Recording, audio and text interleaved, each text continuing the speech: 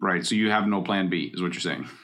No, it's either I'm going to give 150% every day and every day try to grow 1% better, both personally and professionally in my business. And until I saw this question, I completely forgot that I even thought there once was a plan B. Right. That's actually really good. It's kind of like the idea of, burning the boats. There's this whole metaphor of we have to succeed because they burned the boats and they couldn't go back. The most inspiring stories from today's most successful mortgage brokers. Join your host, Scott Peckford, on I Love Mortgage Brokering. Hey, Broker Nation. Scott Peckford here. Welcome to ILMB Rookie Mortgage Broker Podcast. Every Friday, I talk to a rookie who's making waves in the mortgage industry to find out how they're succeeding. And today, we have Ben Jeffrey, and I absolutely love this guy. He's got such great enthusiasm for the industry. He hasn't been in it very long. He's already got 38 Google reviews, which is amazing considering the number of mortgages that he's funded. It's probably one of the highest percentage of review per funded file that I've seen, and that's amazing. He was previously in the car business, and in the car business, he told me that you could only get promoted based on customer satisfaction, which means you had to do a really good job of customer service. He's applied that same principles to his mortgage business, and the guy is absolutely crushing it. This year, he's funded 37 mortgages already and is on track to probably finish at $25 million. And last year he was brand new. So, 6 months into the business. A couple takers from this episode, he talks about the importance of mindset, getting that right for him. We talk a bit about how his process, how he's able to generate those referrals, and just a great all-around conversation with Ben. So if you're listening to this, you're like, hey, how do I do that? How do I build a business that creates referrals? Go check out our brokerage, ILMB Mortgage Pros. Go to get10funded.com. and check out a webinar that we have there. We can walk you through sort of how we can help you do the same thing as Ben. Yeah, I want to give a shout out to our title sponsor, Finmo, for helping make these possible. So go check out Finmo. It's a mortgage application, document collection, submission platform, and it's very easy to use. I love simplicity. If you get tripped up in the technology, you can spend a lot of time on it and waste a lot of time when it's not going to get you paid. You need technology that's easy to use, which is why we love it and why we have it for our new agents.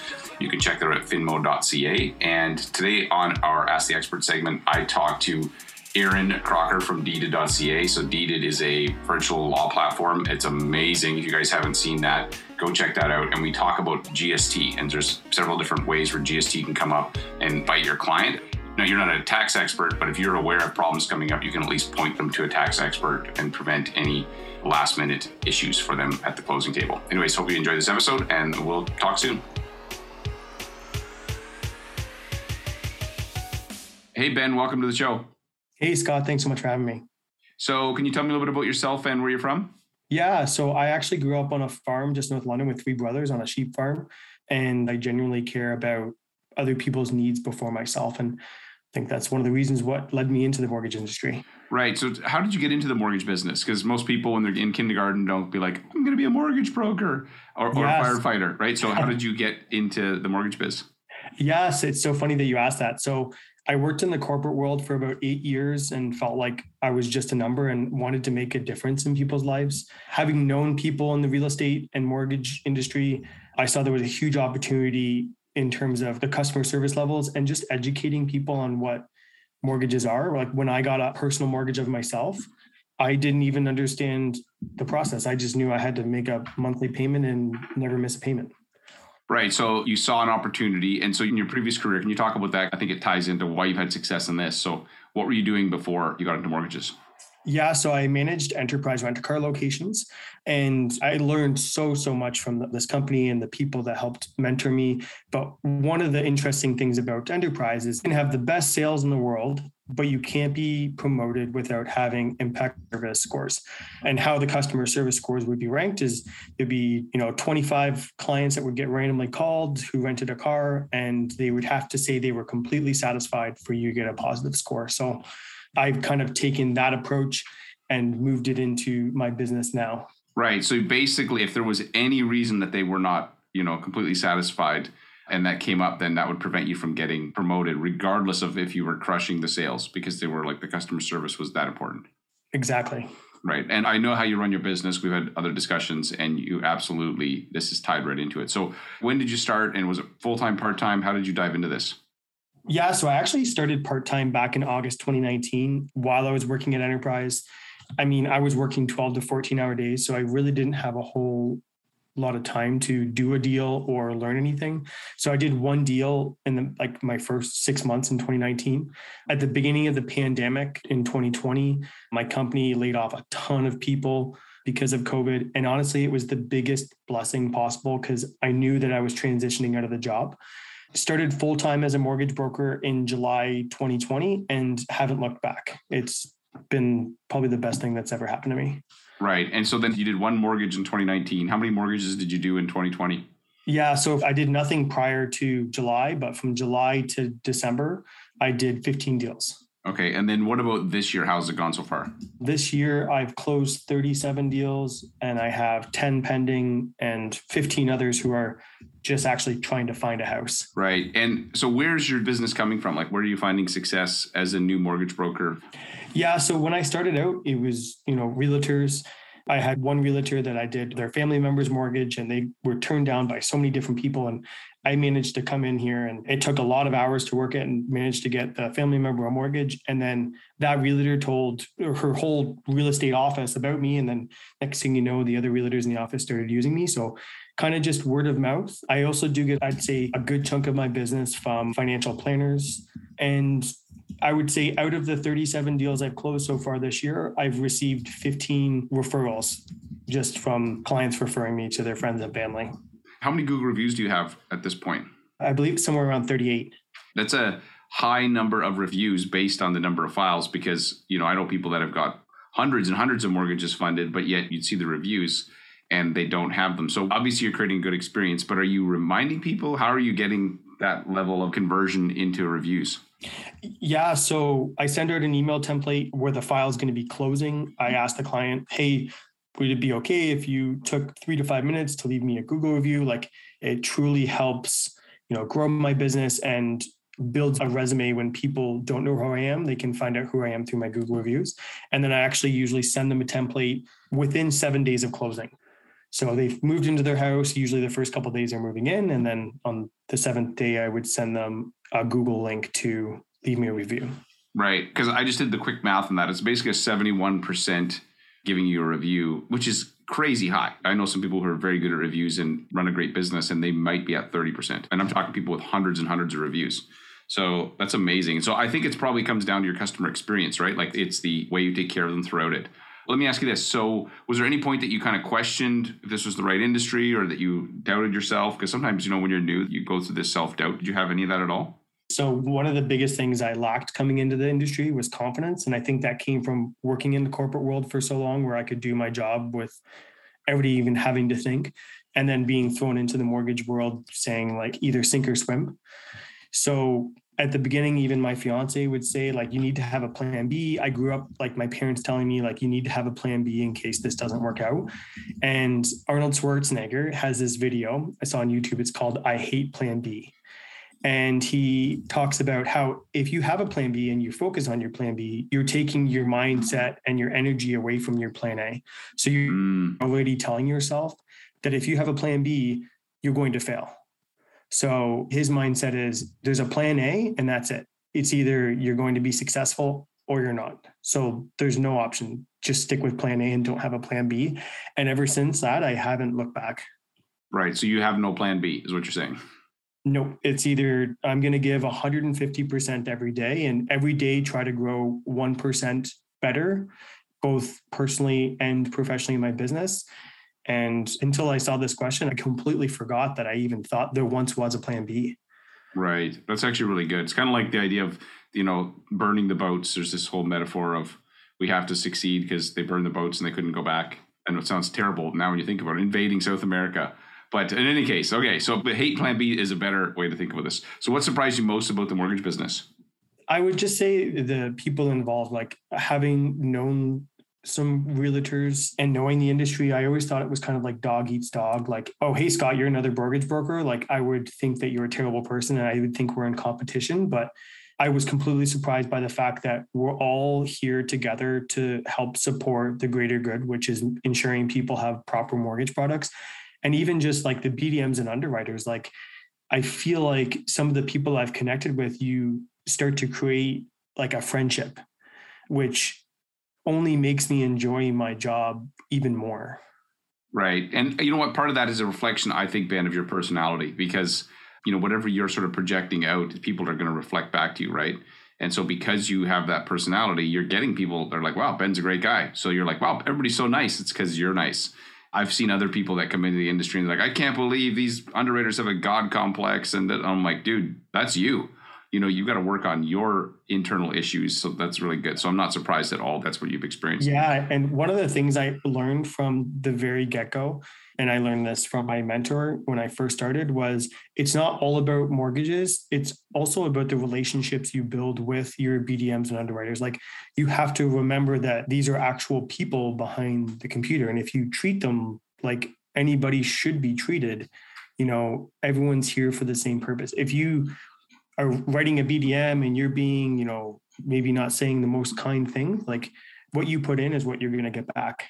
Yeah, 100%. Okay, so there are two distinct skills you need to master as a mortgage broker: sales and underwriting. Which one was harder for you? Underwriting. This is going to sound funny. When I started as a mortgage broker, I didn't know what an NOA or T1 was. I did my first file, like, okay, so we need to collect the client's, letter of employment. I knew that, like pay stub, I knew that. And then notice of assessment, T1s, I'm like, what's a notice of assessment? Like, meanwhile, as I worked as an employer previously, I had received them, but I just kind of threw it on a desk and never looked at it again.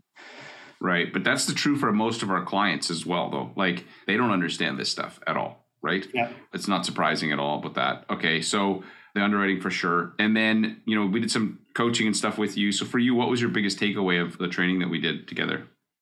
Yeah, I would actually say, so there's two things and they actually tie together. So one is mindset and the second is morning routine. I had built such a strong mindset, but every day looked completely different. So some days were good, some days were bad. And I was struggling in terms of, I felt like there wasn't enough time in the day. Once I started waking up at 6 a.m, I would start doing the things that I didn't really want to do or didn't like as much to do. And I would get that done by 7 o'clock before the rest of my day started and before the world started to wake up. Right. Yeah, I found for me too, man, it's like the bookend for my day. If I don't get that going, I'm off track totally. That's amazing. Okay, so let me ask some rapid fire questions. So what's one thing people can't find out about you from Google? I used to do weightlifting and bodybuilding. Oh, cool. That's why Arnold Schwarzenegger is kind of like your guy. You're like, hey, man, I dig that guy. What's a movie everybody should watch at least once? Coach Carter. And what's one piece of tool or tech that you can't run your business without? So Buffini, Calendly, and Velocity. You use Buffini as your follow-up system or your CRM or what? My CRM, so the brokerage I'm with actually offers a training program through this, and I highly recommend it. A lot of realtors actually use this. So I was very grateful to build my business so quick, but I wasn't thanking people or touching my clients. And by touching my clients, I mean like sending out letters or emailing or calling them. Mm-hmm. So that's actually what I do when I wake up at 6 a.m. I handwrite my notes to my clients. So whether I'm doing Christmas cards or whatever it is, to thank them or to thank a referral for, thinking of me to refer me to their friend. That's the first thing I'm doing every morning. I'm writing anywhere between 5 to 10 cards every morning. Yeah. Okay. So you said Buffini. What was the other ones? Calendly. Yeah. I was not a huge believer in this until speaking to Denise, and she was able to encourage me to start doing it. And I've actually only started doing it probably within the last month. And it has saved so much time from me going back and forth to the client to see what time works for them. Instead, I say, here's all the times I'm free. Go ahead and book it. Right. And then Velocity. Yeah. So when I first started, I was using Philogix, and I felt like it was an inefficient for my business in terms of like, it would take so long to load. Every time I did something, I had to save. And as soon as I kind of got Velocity, and Velocity does like all my send outs for like wishing people like a happy birthday, which I've actually had business come from that alone. Right. That's awesome. What's the best advice you've received as a new mortgage broker? Ask and you shall receive. If you never ask, the answer will always be no. So give me an example of what you mean. Like, ask who? Good question. So a lot of people are intimidated or don't want to pick up the phone call to call a realtor or to call a client. Or for example, hey, Mr. Client, this is the rate I'm able to give you. Is it okay with you if I submit this to the lender for an approval? Like, you asking the client for their permission, or you're asking for the realtor for their business. If you never ask that question, how do they know that you want to do business with them? Right. Yeah, absolutely. It's critical that you build that. We call it the ask muscle. Knowing what you know now, if you were to start over today, what would you do different? start training and coaching earlier. So I started doing NLP coaching probably about a year before I got into the mortgage business, and then started doing like confidence coaching, like mindset affirmations. But I wish I got into doing actual mortgage training. In some cases, I felt like I was alone and defeated, but having known I could have done coaching and training at an earlier part of my career, I would be that much closer to where my goals would be now. Right. What are you going to think you're going to end this year, and what's your goal for next year? This year, I'm looking to end between 23, 25 million. And next year, my goal is 50 million. Right. You're going to need some support to do that, brother. We've already talked about this. You know about the importance of, getting the right help and stuff. Hire for the business you want, not the business you have. But I'm a huge believer, and I actually learned this at the beginning of this year. I set a goal that was too low. And then once I hit that goal, I was trying to find a powerful enough why to wake up every day and do what I do and do mortgages. I challenge everybody to set goals that seem unrealistic, because if you put your mindset to it, that unrealistic goal is going to become a reality. Right. And then, because like you did, you had to reconfigure your why, right? At one point, you're like, wow, I remember we had chatted about this before too. So it's important to really get clear on why are you doing this? Why are you putting yourself through this? The struggle of learning a new thing and all of that stuff, unless you're really clear on the why. I think that's a really good lesson for people to take away from this conversation. Awesome, Ben. I really appreciate chatting with you, brother. I know you're going to continue to crush it. We'll be chatting again. Thanks, Scott. Hey, Aaron, welcome back to Ask the Experts. Hi, Scott. Thanks for having me back today. So I understand today we're going to talk about GST. Dun, dun, dun. I feel like we need to play like some music. Now, as mortgage brokers, we're not tax professionals, but if you are aware of some problems that could come up for your client and you can point them in the right direction, you're going to save them a lot of headaches. And so you're going to share today 3 things about GST that from a broker's perspective, they may not be aware of to help them out. Is that right? Exactly. So really, I just wanted to talk about issue spotting with GST. So you're not a tax professional. I'm actually not a tax professional. However, I go to tax professionals all the time for advice. Accountants, those kinds of people actually know things about taxes that we don't. GST is a really complicated topic. It applies in a lot more instances than we typically think about. And so we just need to know enough to say, hey, I think there's an issue here, and reach out to the appropriate professional. Right. Okay, cool. Let's jump into sort of your insights on this. Yeah, so the first one I would say is that the CRA starting point is that assume that GST is payable on every single real estate transaction. So commonly, we don't really think about GST on residential real estate because for the most part, used residential real estate is exempt from GST. However, there's a lot of different types of real estate that do attract GST. So I say the first point is really to just sort of flip the way that you think about GST and think about GST as applying, and then work backwards and say, okay, but what exemption applies here? That's a really good way to look at it, actually. That's clever. Yeah, so just an example here. So I don't know if anyone knows, but as of July 1st, Netflix actually now charges GST on your monthly subscription. So you're going to see it more and more. GST is payable on a lot of things. Right. Okay. And it's kind of like in a marriage. So if you're a guy, just assume that you're wrong. CRA assumes GST is payable. You assume that you probably did something wrong, and then start from there and work backwards and be like, what happened? I'm just kidding. But okay, so what's kind of the next tip or insight that comes with GST? Yeah. So the second point here is that helping out your buyers here. So if a contract is silent about GST, so you have a purchase price, but it doesn't say whether it includes GST or excludes GST, and then it turns out that the property does attract GST, the general rule is that GST is payable by the buyer. So this can lead to a lot of stress for buyers if they didn't know GST was payable. So GST is 5% of the purchase price, right? So that can be quite significant. So you could just imagine a situation where, the buyer doesn't know that GST applies. They go into the law office, they're looking at their cash to close, and they see an extra 5% that's payable on the purchase price. So it's a very unpleasant surprise. The buyer might not even have access to those funds to be able to come up with them. So again, just knowing early to spot those issues, because it is your buyer that's going to get caught in the GST. Right. And I know that deeded, you guys are all over, like you're in a bunch of different places, but so is the GST different in like Alberta versus Ontario? So GST applies nationally. So it is something we have to worry about in every single province and territory in Canada. Okay, so it's everywhere. All right, makes sense. All right, so what's kind of the last sort of insight or tip you have when it comes to GST? Yeah, so I just wanted to talk about 3 different types of properties that attract GST. So if you don't remember anything, just remember these types of properties.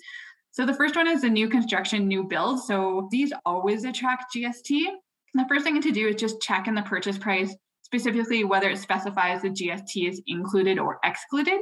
If there is a GST rebate, which there is some GST rebates for new housing, just check whether the developer is going to give a credit for that and that the buyer just has to pay the net GST, or whether the buyer is actually going to have to bring in that full amount of GST and then apply for the rebate afterwards. So just, planning in advance as to what the buyer can expect when it comes to GST on new construction and new builds.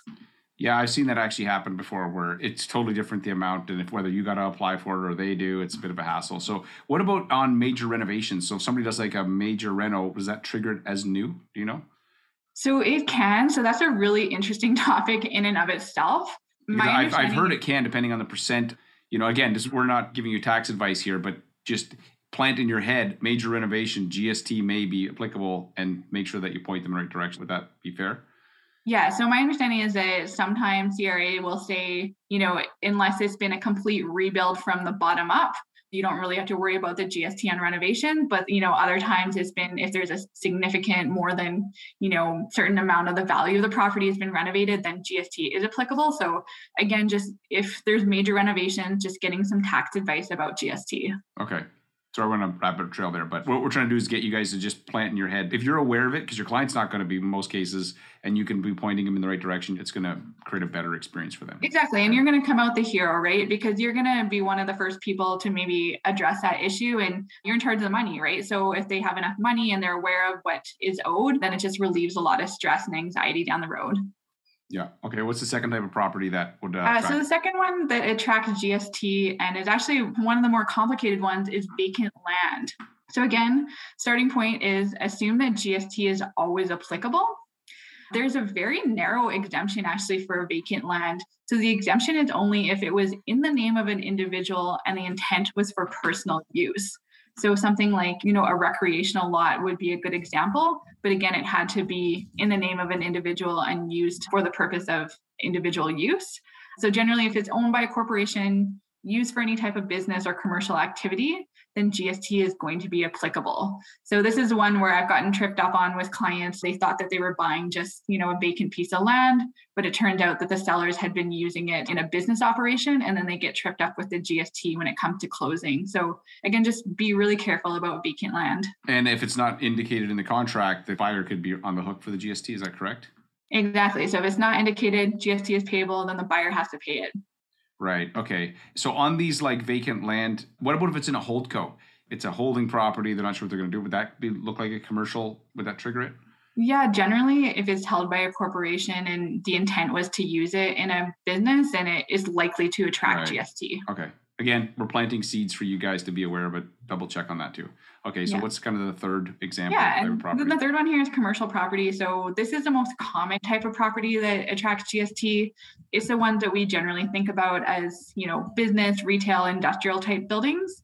The one thing here is that even if this building has been transacted many, many times, it's super old, GST is still applicable just because it's commercial. Right. Yeah. And then the other thing is the exception to that would be a building that's wholly residential. So something like an apartment complex. If it's totally residential, then it's unlikely to attract GST unless it's, of course, a brand new building.